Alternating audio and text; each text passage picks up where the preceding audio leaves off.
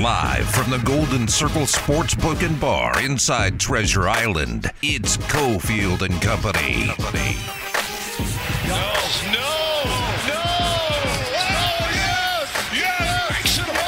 Shoot the ball! You know they're going to end it on a 3, right? From half court, Rich. Hard for 3. All right, what's Lillard thinking about here?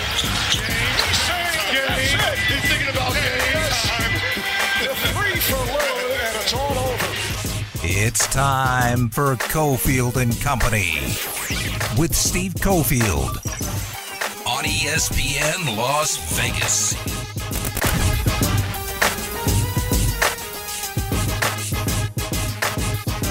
5 o'clock hours here. You hear some NBA action from the weekend, All-Star game. Ari's back in our Findlay Toyota studios. It's Steve Cofield. It's Adam Candy. Golden Circle Sportsbook and Bar is the spot. You can come on down. Puck is dropping for the Wild and your Vegas Golden Knights. Excellent draft specials, just $5 on the drafts. Battleborn Injury Lawyers presents the Big 5 at 5. Number 5. Candy, did you take the risk and venture out around Las Vegas this weekend? No, sir. The only going out in Las Vegas I did was my usual 30 seconds of casino exposure walking in from the South Point parking lot at the studio inside it. You didn't party this weekend out and about without restrictions? By the way, those are the words of Miami Beach City Manager Raul Guila, who said, you want to party without restrictions, go somewhere else, go to Vegas. He said that just a couple of days ago, and I think most of us in Vegas looked at it like, yeah, come here. But he's lying to you. You're going to come here, and there are restrictions, but please come. From Florida. Yeah. I'm just making sure I've got the state correct. Florida, the COVID capital of the world. Riverboat Ron, rolling the dice every day on COVID. But, yes, we're the free-for-all here in Vegas, Miami Beach guy. The guy who put out a rule, Riverboat Ron, the guy who put out a rule saying none of my cities and towns can do anything more restrictive than I've said we can do, which is nothing. COVID capital of the world. Now, instead of getting all, bowing up and acting like, we're not animals out here, we've got restrictions, I guess we can spin this positively. Yeah, if you believe that, yes, please. We need tourists, so come here. It'll be a little bit of a bait and switch. We'll tell you when you hit the ground here, the rules. But, yes, it's a free-for-all. There's no rules. Sure. Come on down. Yeah. I mean, no, Steve. Actually, I'm sorry. I totally forgot. I did go out this weekend. Yes. I was at multiple day clubs. I figured. Shirt on. Yes. I have respect. Not in shape yet. No. Beach bod still to come. But yeah, I was at multiple day clubs, and I actually saw masks being ripped off people's faces, and said, "You know what? You're here. You come to a place where you party like a man." Number 4. I actually am working on my beach body. I've put down half of the beers I drink every day, and I'm now carrying any animal that I can slaughter in my neighborhood. Yeah. Wild, though. No dogs and cats. I'm not like that. Oh, I didn't know if you were talking about like the stray. I didn't know if the stray cats had suddenly flipped on you, and you were like, "Oh, I got to defend myself." If there's any roadkill, I will actually just kind of press them on my shoulder and walk around the neighborhood. Really? Which brings us to interesting angle with a dude named Wyatt Teller, who is one of the offensive linemen for the Browns. There was a video out over the weekend of him walking around with a 10-foot alligator across his shoulders, 200-pounder. And when I saw it, I was like, wow, kind of impressive. And my first thought was, like, would I ever do that? But I hadn't thought about the fact that, yeah, the gator is dead and someone had to kill it. He's getting a lot of guff for this. It is legal, though. It is legal to kill, at least in this case, this reptile. And he was, I guess he was on a hunting experience in the Central Florida area, the Clay Gully Outfitters. What do you think about him getting a rash of crap over legally hunting alligators? I am not a hunter myself, not something that the mean streets of New York ever taught me, but if this is a legal activity, who are we to tell the guy not to? I'm sure from the animal rights perspective that the gator lovers out there are saying to themselves, I hate it. But for the football fans out there, let me tell you something. You know who the number 1 rated guard in all of professional football last year by Pro Football Focus? The Gator carrier? Mr. Wyatt Teller. Yeah. So obviously it's something that works. Well, I don't know if he has. He could probably replace it with another exercise. No, how can you match the sliminess and scaliness of, according to Wikipedia, a 500-pound alligator? Assuming it's an American alligator. A Chinese alligator, only up to 100 pounds. All right, look at you with your gator info. One commenter said, is carrying a dead animal supposed to be impressive? Another wrote, did he kill that gator just for a weightlifting vid? Lame bro. Another person said, this is disgusting, so cruel. This of Wyatt Teller, the Browns guard, carrying a 200-pound alligator after a hunt. Poor animal didn't deserve to die. For that guy to have some fun. Someone do something, please. And then others have written in, listen, it's a natural check on the animal population. It is all licensed, so he wasn't doing anything wrong. When there's too many gators, there can be problems. We've seen that. Now, question for you. Are you sure, we're talking about this as a sport experience, are you sure that Wyatt Teller isn't in some way related to Chubbs Peterson? Wait, what's going on here? Not Chubbs Peterson? No. The golf pro from Happy Gilmore? Oh, geez. Happy Gilmore again. Don't you remember when Chubbs lost his hand to the gator? I forgot. Maybe Wyatt Teller's out here exacting justice. I forgot about the movie. I told who was it about 10 days ago or so when the 25th anniversary came up that I hadn't seen all of Happy Gilmore in one sitting, and I actually did watch it, but I already forgot about the character of Chubbs. Damn me. Damn. Number 3. Got to catch up, man, on these newfangled movies. Got to catch up. Well, I think I'll just lay back on this one. Candy, with the Mountain West Conference men's tournament in town, how you feeling about the bids that are going out there? Looks like the Mountain West Conference is in solid position to get one bid and maybe an automatic qualifier, and a lot of teams on the outside looking in. That's good, isn't it? From the conference that brought you a noon Friday football schedule release comes the absolute brilliance of useless makeup games to try to fill out regional TV contracts. This might be among the dumbest things that Craig Thompson and the Mountain West Brass have ever done. When you are sitting there with multiple bubble teams, who's the only team that you really feel like is solidly in no matter what happens? San Diego State probably can't screw this up any way you slice it. Net rating, KenPom, they're right there. But you look at Boise State, you look at Colorado State, and you look at Utah State, and you can see a way that all three of those teams end up out of the tournament. In fact, Utah State probably has to play its way into the tournament at this point. So, what did they choose to do? In a situation where you could have protected the far, far more valuable money of NCAA tournament units by saying, hey, you know what? It's not worth the additional COVID risk. It's not worth the additional risk of kids getting injured. We are not going to play these games.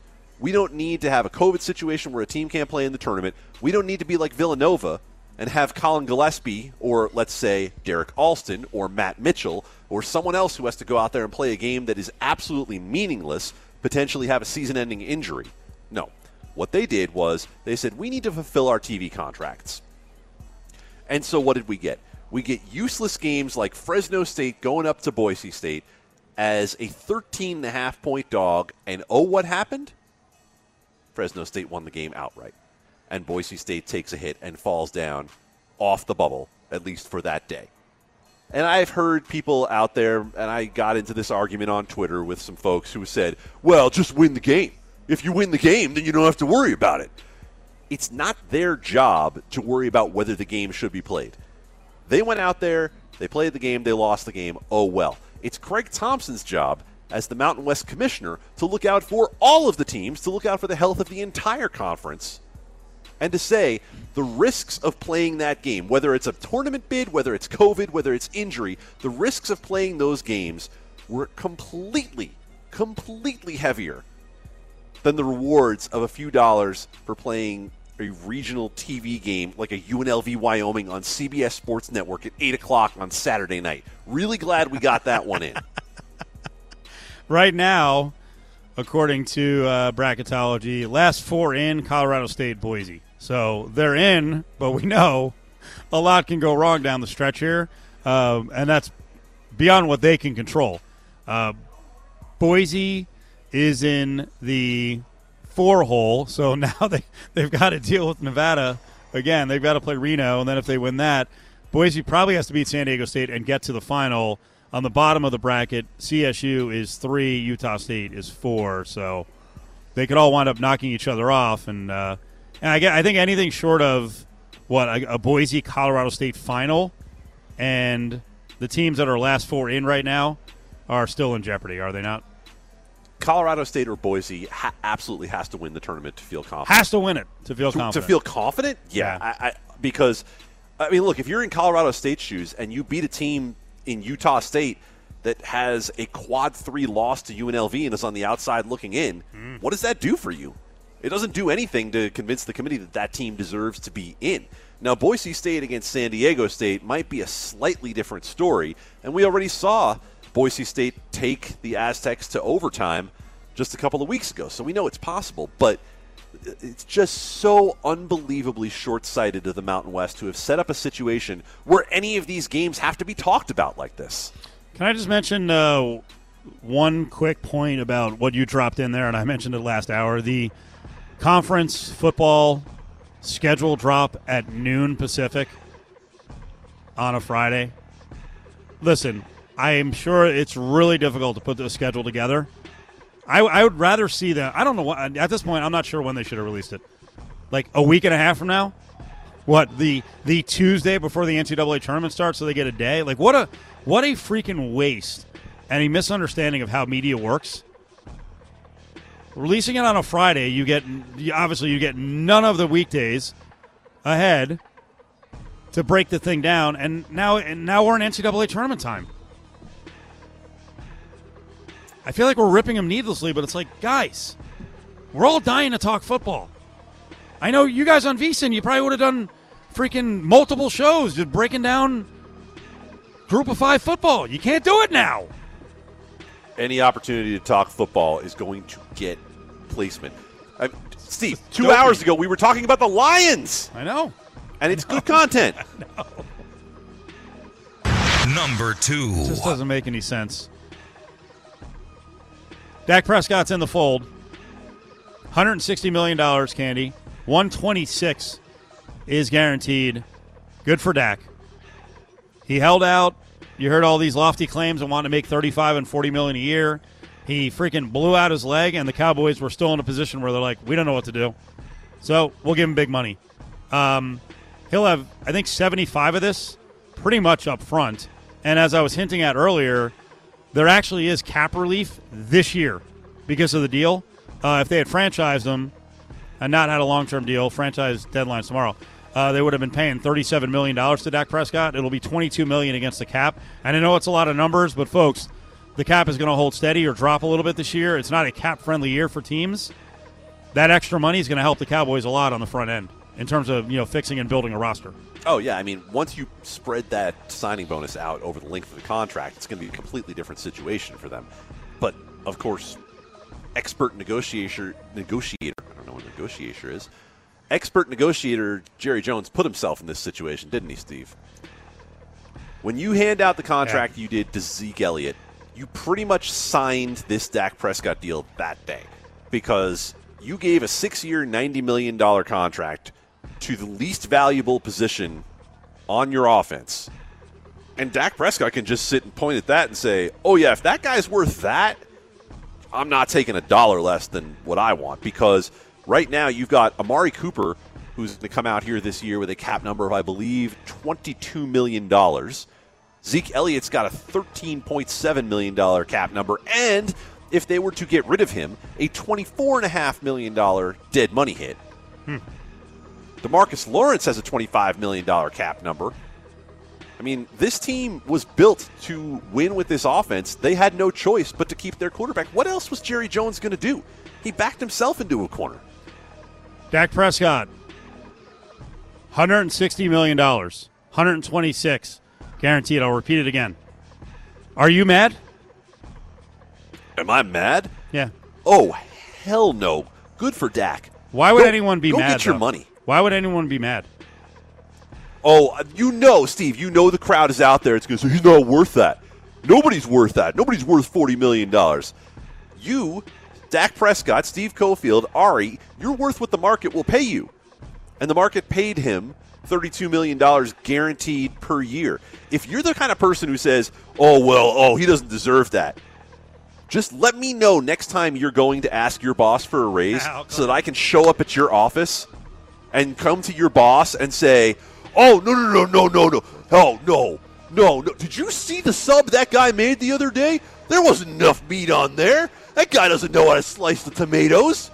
There's no way this guy deserves $15 an hour. Get this crap out of here. Number 1. It's funny. It's funny. Look at Ari cracking up on our little video connect. That's good stuff. It's good stuff. The Athletic has Raiders' 5 biggest needs in free agency. You got a list? I got mine, but I want to hear yours first because we've heard plenty of my views on the Raiders already today. The list from Tashawn Reed in the Athletic: defensive end, free safety, defensive tackle, cornerback, offensive tackle. Mine: cornerback, defensive end, offensive tackle, safety. Can I put quarterback on there, or am I going to get yelled at? I'm in trouble again. You want to make it 6? No, I mean, if you want to invite the Carr family circus, do it at your own peril. But no, yeah, they're not in immediate need of quarterback help unless it was a top 5 quarterback who was available and the price in a trade made sense. What do you have number 1? What's your number 1 need? Wide receiver. Really? This team does not have a reliable wide receiver to be number 1. Candy, they need help on defense. Okay. Mm-hmm. Come on, man. Yep. You want this team to succeed, they need to go out and they need to prioritize getting a top flight wide receiver. If you go look at the Pro Football Focus draft with our friend George Chahuri and Eric Eager, they've got Rashad Bateman, the wide receiver from Minnesota, going to the Raiders. I think he'd be a great all-around kind of guy. All right, so that's number 1. Number 2. Let me jump in here, though. Yeah. This means 3 of you now in the company want to employ the New Jersey/Brooklyn Nets approach. Defense. No. Outscore you. We're going all offense. Adam Hill's been leading that charge. Are you going that strong that, hey, they can help the defense, but you know what? Improve it where you're good at and freaking outscore people. I'm telling you that this offense was the strength of the team, and if it's not stronger at wide receiver, it has the chance to regress from where it was last year. Okay. You can't just assume you're at a certain level and you're going to stay there, in my view. So in terms of the defense, no, it's not the total Brooklyn Nets approach because the rest of my list goes defensive end, cornerback, tackle, and then safety. And I mean offensive tackle, by the way. I do not agree with spending money on the interior of the line. You just brought in Malik Collins last year. So, but cornerback absolutely needs depth, if not an upgrade. We have no proof that Trayvon Mullen and Damon Arnett are ready to be the number 1, number 2 starting quarterbacks on this team. Let's build on this 5 free agency needs list in just a bit, and we'll get a preview of the Mountain West Conference men's tournament as one of the deans of the writing side of things, Jeff Grammer, Albuquerque Journal, will join us. It's the Big 5 at 5, brought to you by Battle Born Injury Lawyers. If you've been injured, call Justin Watkins at Battle Born Injury Lawyers, 570-9000.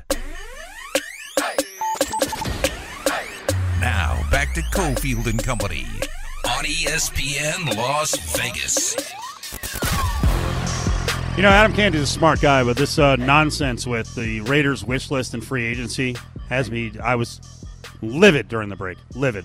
You should have heard him, guys. It was actually a little bit intimidating. Wide receiver, a little bit intimidating. Wide receiver over defensive tackle. Are you nuts? Over defensive tackle? Well, have you been drinking the Gruden Kool-Aid? Are you looking for a run stopper? Do you want one of those big hogs in the middle who's 350 pounds and can plant his 2 feet in the ground? Is that what you're looking for? I feel like you're being condescending right now. No, I would. To you? To the dean of Las Vegas Sports Radio? Never. Yes. No, the dean. Ari's the most influential guy on the show. It's true, and because he won't get a vaccine, nobody will get a vaccine. Set the example, brother. Let's get it together. You think they're fine at defensive tackle in terms of they could tweak a bit, don't go crazy? There's no need to spend at a position that can easily be replaced with mid-round draft picks if you need to. Like, right. There's no need to go spend big money on this. They tried to sell us on this last year with Malik Collins coming in. And if you ever wondered what the influence of Rod Marinelli is in the Raiders headquarters, you saw it last year when Malik Collins was hailed as the key to the Raiders defense by both Paul Guenther and John Gruden. That, I don't know, maybe they just made their case that it's true since he had a terrible season and the defense had a terrible season. So wide receiver is on the top of your needs list. You've got cornerback at 3. You've got defensive end as a massive position of need. Okay. No, defensive end is a must. Look, John Gruden gets raked over the coals rightfully for talking about how hard it is to find a pass rusher after trading Khalil Mack.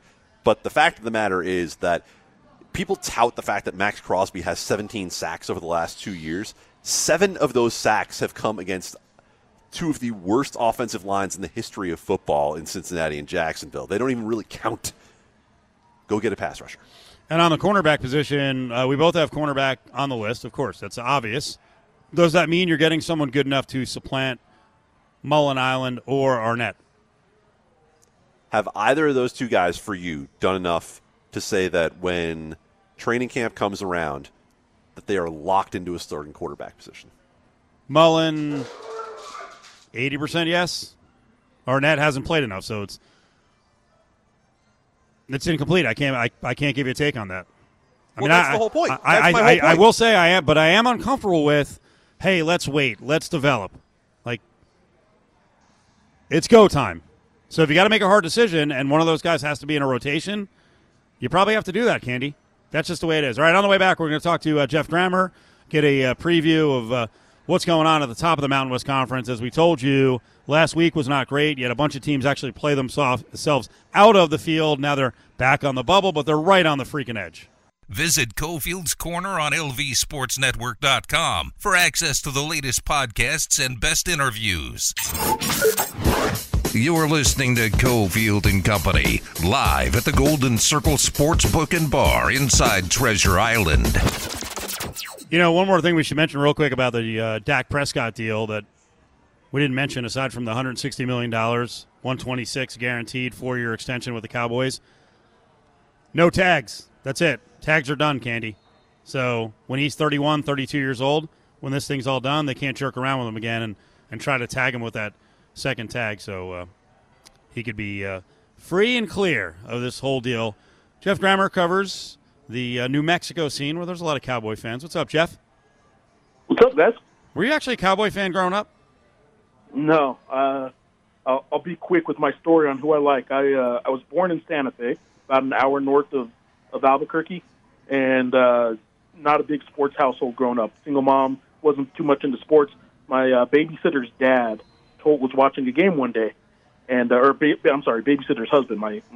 He was watching a football game, and they had an SF on the helmet.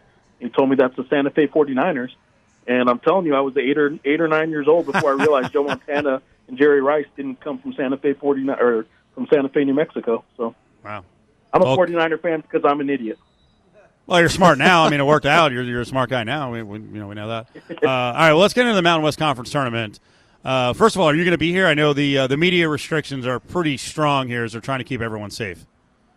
Yeah, I'm coming out there tomorrow. I'm flying out tomorrow. Okay.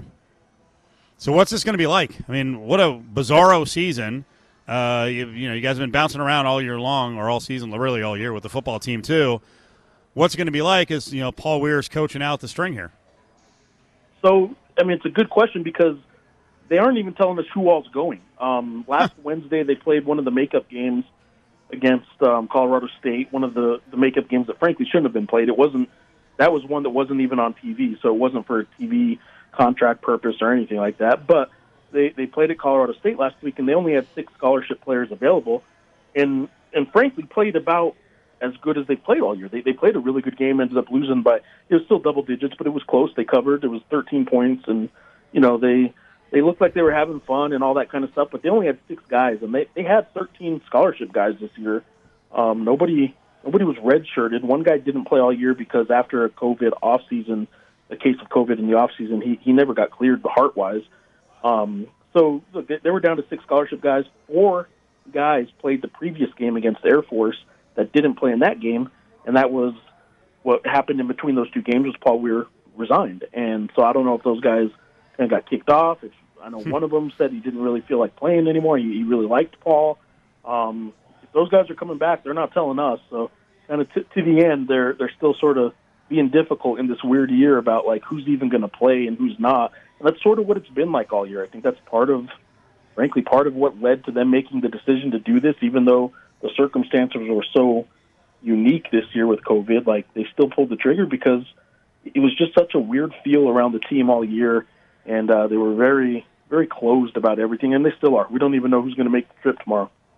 Jeff Greimer's with us, Albuquerque Journal on Cofield and Company. We'll get to the coaching situation because that's fascinating, the future head coach of the Lobos and Canada list, but let's do that in a couple minutes. I know Candy was, really livid at the beginning of the week, and he called it with the Mountain West Conference rescheduled games. As it turns out, 2 weeks ago, it looked like the Mountain West was in good shape to get 2, maybe 3, even a 4th team in. Now you've got 3 teams on the bubble or on the outside looking in. Your general take on what they did here with these rescheduled games? It was obvious. It makes it easy now to say it was a really bad decision. But we knew from the start that it wasn't necessary. I don't think it was necessary. I don't think they needed to do this. I don't think they helped themselves. Obviously, we know that now because of the Boise State loss in particular. I will say that my initial reaction to the Colorado State loss at Nevada was that blew it for them. They're out. But a road loss at Nevada might not be the worst thing in the world, especially if Nevada happens to pick off Boise State, on Thursday in the quarters. But the Boise State losing to Fresno State, first of all, that's on them. We get all that. Beat them. That's the main thing. Don't complain about having to play the game. Just go beat them and not lose on your home court. But there's no reason that the Mountain West really should have put, in a rare year, look, it was 2013 when this league got 5 teams in when there were a 9-team league. Nothing like that's happened since. I mean, they've had a couple of years where a couple teams got in, but only because one won the tournament and another might have been in that large. The fact that they had 4 in the conversation this year, it's not going to happen that often for teams outside of the top 7 conferences. It's just not going to happen that often, and they put their teams at risk for little to gain from it. Boise State wasn't going to gain anything by playing Fresno State, and now they might have cost themselves and the entire league for 6 years the unit shares that come with getting another team into the tournament. So I think it was a dumb idea at first, and it really kind of proved to be that way once they lost. And then the Colorado State loss wasn't great, obviously, but I don't think that one was nearly as bad as the Boise State loss. And, Jeff, I hear it when people say, well, just go win the game and it doesn't matter. That's Boise State's prerogative. That's Colorado State's prerogative, but they're not the ones who have to look out for the good of the conference. That's Colorado Springs' job, and that obviously didn't happen in this case. So I guess what I don't understand is you just talked about the unit shares, and for those who don't understand, for getting the NCAA tournament bids, and the only argument we heard is that, well, the Mountain West wants to fulfill its TV contracts, whether it's CBS Sports or Fox or whoever it might be. We're probably, in the end, talking about more money from those units than we are from a potential issue with the TV contracts, aren't we? I'd be shocked if the games played last week were the difference between hundreds of thousands of dollars in the TV contract. It would shock me if FS1 or whoever, or maybe it was CBS Sports, I don't recall who had the Boise State-Fresno State game. I'll just keep it on that one for the example. It would be shocked if that network said we're withholding hundreds of thousands of dollars from you if you guys don't feel good, put a good game in our time slot right here. And that would shock me. I think what happened was to keep the TV partners happy, which is something, you do. It's what business partners do. They try and keep each other happy. I think that the league said, well, we'll keep you happy. We'll give you some games that last week. We have some makeups that we'll fill. That's why we put a makeup week in there. And it was a smart thing to put a week in there at the end of the season to have makeup games if needed. But I think the if needed part was what basically got overlooked in this decision. They kind of came to this conclusion, well, we have this whole week. Let's just give FS1 and CBS Sports Network all the time they need, all the inventory they need to fill a Tuesday night, 9 p.m. start time slot. Let's make sure they have a game to go. And I just don't think that the contract was really going to be, void if they didn't have that Tuesday game with Fresno State playing at Boise State. So I think the league really messed up with that. I'd be shocked if there was ever a conversation from those networks that said, if you don't have a game that night, we're not giving you any money. Jeff, if there's so much frustration, from coaches, I know, Dutcher and Otzelberger here didn't want to play the San Diego State UNLV game. I saw, sort of a related deal, not with the resched, but Joe Parker and Nico Medved are pretty outright saying, hey, you know what, they don't listen to us. That was that whole tiebreaker thing for the number 1 seed. If there's dissatisfaction, how do people keep their jobs with the Mountain West Conference? It's a good question because I do think it's really easy for the coaches and ADs to come out and complain about it, and then in those meetings probably have a whole different conversation with one another. Because if you're telling me what they're saying publicly is what they're all saying in the same meetings where they vote on things, then there's a real problem with their leadership ability because, somewhere along the way, something's not exactly adding up. And I think people need to understand that. That kind of goes on with, like, Roger Goodell, for instance. Owners can complain about him all the time, but then when they get together, they all say, all right, Roger, go be the bad guy for a while and take the hits for us because we agree this is better in the long run. I do think ADs and coaches in this league do that quite a bit and kind of play the Craig Thompson is the bad guy kind of thing a little bit more than fan bases like to admit. Who is going to win this tournament, the men's side tournament? You know what? Like, San Diego State is the best team in this league right now, but I'm going Utah State again. They don't have Sam Merrill, but I like that Utah State team, and I'm going to go with Utah State for a third year in a row. Candy, who do you like if it's not going to be San Diego State? If it's not going to be San Diego State, then I'm right there with Jeff on Utah State. I mean, if you're going to give me Keita as a player who's going to win 3 games for me, not to say that Raleigh Worcester is any small potatoes, but I'm going to take the best player that I see in the conference in Keita. Where are we in the coaches search, Grammer, from the procedural standpoint, and then the list? Because there were some, just like it happens here in Vegas, there are tons of big names that initially are discussed. So where are we?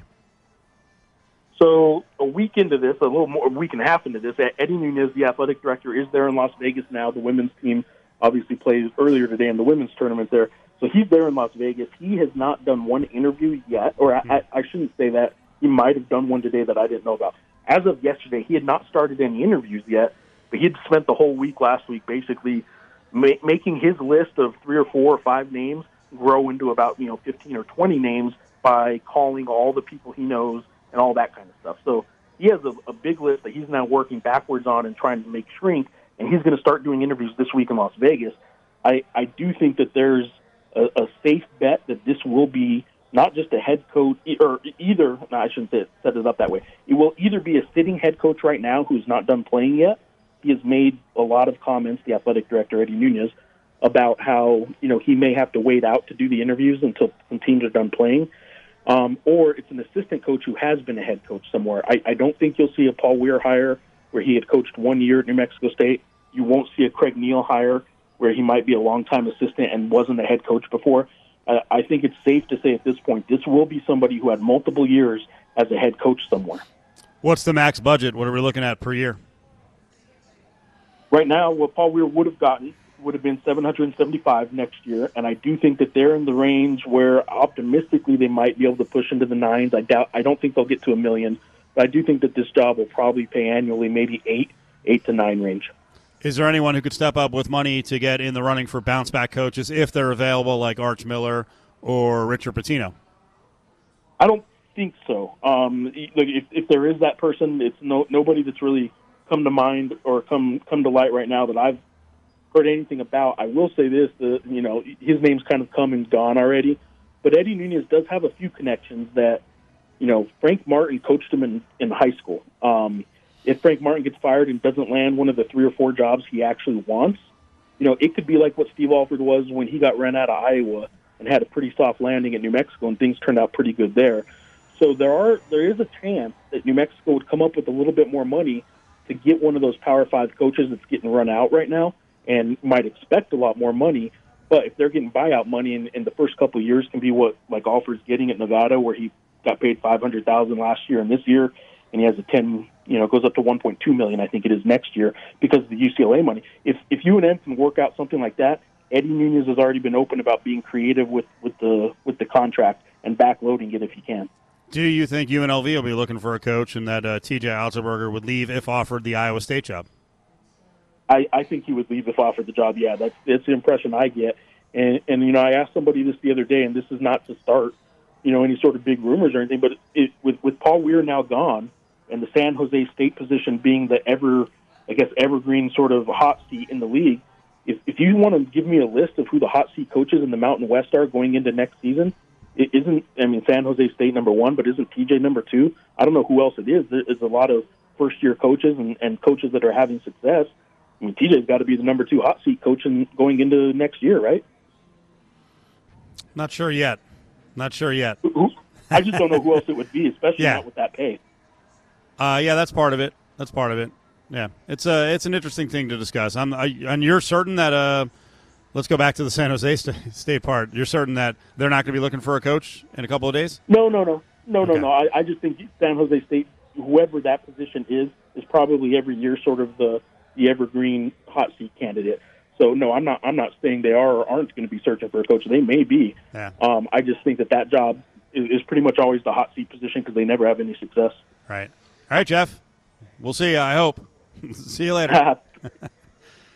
There you go, Jeff Greimer, Albuquerque Journal. Yeah, the reason I can't answer that, Candy, is one, it's a 5-year deal with Otzelberger, and I don't know, from the top of the school to the powers that be around the program, how they look at this COVID season.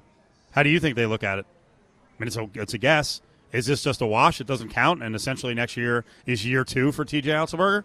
I don't think you can say it's year 2. I don't know that you say that he's on the hot seat, but I think we're somewhere in the middle of those two things because the way this team has regressed over the course of the season is the real problem. It's not a matter of did they win more games than last year, did they advance farther than last year. I think that's the COVID piece that you can be willing to have some flexibility with. But I think you look at the talent that came back.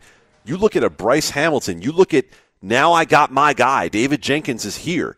You look at now I got my guy. Caleb Grill is ready to play. Moses Wood is ready to play. And you see all of that, and you see how that group has stepped back over the course of the year. That doesn't say to me you get a wash. Join the conversation on Twitter at ESPN Las Vegas.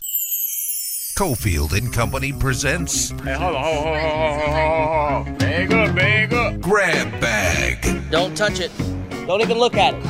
Only on ESPN Las Vegas. Stick your hand in there, Dave. Seeing some of these franchise tags coming down, Candy. Brandon Scherf with the football team. He got franchised. He's going to make $18 million this year. Big number for a guard, but he's about as good as it gets in the NFL. He's been that way since they drafted him. Redskins like that second tag, don't they? They're like, well, we're going to hold out as long as possible before we sign you to a long-term extension. Yeah, the Kirk Cousins theorem. Stick your hand in there, Dave. So big news of the day, Dak Prescott, $160 million contract, $126 million is guaranteed. He's going to get he's going to get $75 million the first year. The 66 bonus is the highest ever. Who had 65, Candy? Where are my numbers? Where are my notes? 65, that was Russell Wilson. Before that, upfront money, Aaron Rodgers, $57.5. Joe Flacco got $40 million. So Prescott's the highest ever. Deshaun wasn't far off that in terms of upfront money, was he? I don't see him on this list, but maybe the list is erroneous. I hadn't thought of this one. Is there any chance that, this agent's been going back and forth, Todd France, forever with Jerry Jones. Is there any chance that Jones got him on this deal? I was just looking at a tweet here. Jerry does have a better idea of the TV deal money that's coming. Is there any chance he just got them? He just got Prescott? No. we could have paid him $53 million a year. Can't believe that kid took that. Highly doubt that coming off a flat cap season. I highly doubt that. Let me ask you a question. Jets put the tag on Marcus May. I'm okay with it. The fact that big money to a safety, you're good? No, I don't love it, but I'm okay with it. And the fact that his agent was griping last week, I'm like, are we going to do this again at the safety position? Hey, got you 2 first-round picks last time. Yeah, it did. It did. Like I said, I don't love it. I don't love it. Stick your hand in there, Dave. Update on the Lady Rebels. God, I wish you were on these games. I feel like you're the voice of the. I don't want to rip the new guy, but I feel like you're the voice of the Lady Rebels. What the hell's going on here? Well, I'm the voice of Monday Afternoon on Cofield and Company, which, let's be honest, is a far more lucrative job. Well, okay. Maybe you need to get Dak Prescott's agent. I do. I need some help negotiating. Down 15-8 to Wyoming. Come after on! Period number 1. Yeah. Again, it's a team that it's been 15 years since they were in the Mountain West finals, so get going. Good news, though. Clearly, program going in the right direction. You get Coach of the Year honors in your first year. That's pretty good stuff. Coach of the Year and Freshman of the Year for Desiree Young, and Defensive Player of the Year for Bailey Thomas. Best part about both of those, local players. Stick your hand in there, Dave. Wild out to a 1-0 lead at the end of 1. No Petrangelo, no Stone. And Zach Whitecloud apparently took a pretty nasty little tumble for the Golden Knights in period number 1, so the D-core getting thinner and thinner. Stick your hand in there, Dave. Ari, are you getting married for a second time? Can you guarantee you're not? That's pretty quick. Didn't even know what I was going to ask him. That's your answer? Okay. He had that so ready. That was impressive. Why are there some people who just love to be married? I don't know if it made it through the weekend, but Nick Cage got married for the 5th time over the weekend. Andy Samberg's Get in the Cage skit on Saturday Night Live where he does Nick Cage is one of the single funniest things I've ever seen, especially the episode where he did it with Nick Cage. We're back tonight, 10:30, late night happy hour. Adam Hill will be somewhere leading the show from a conference tournament.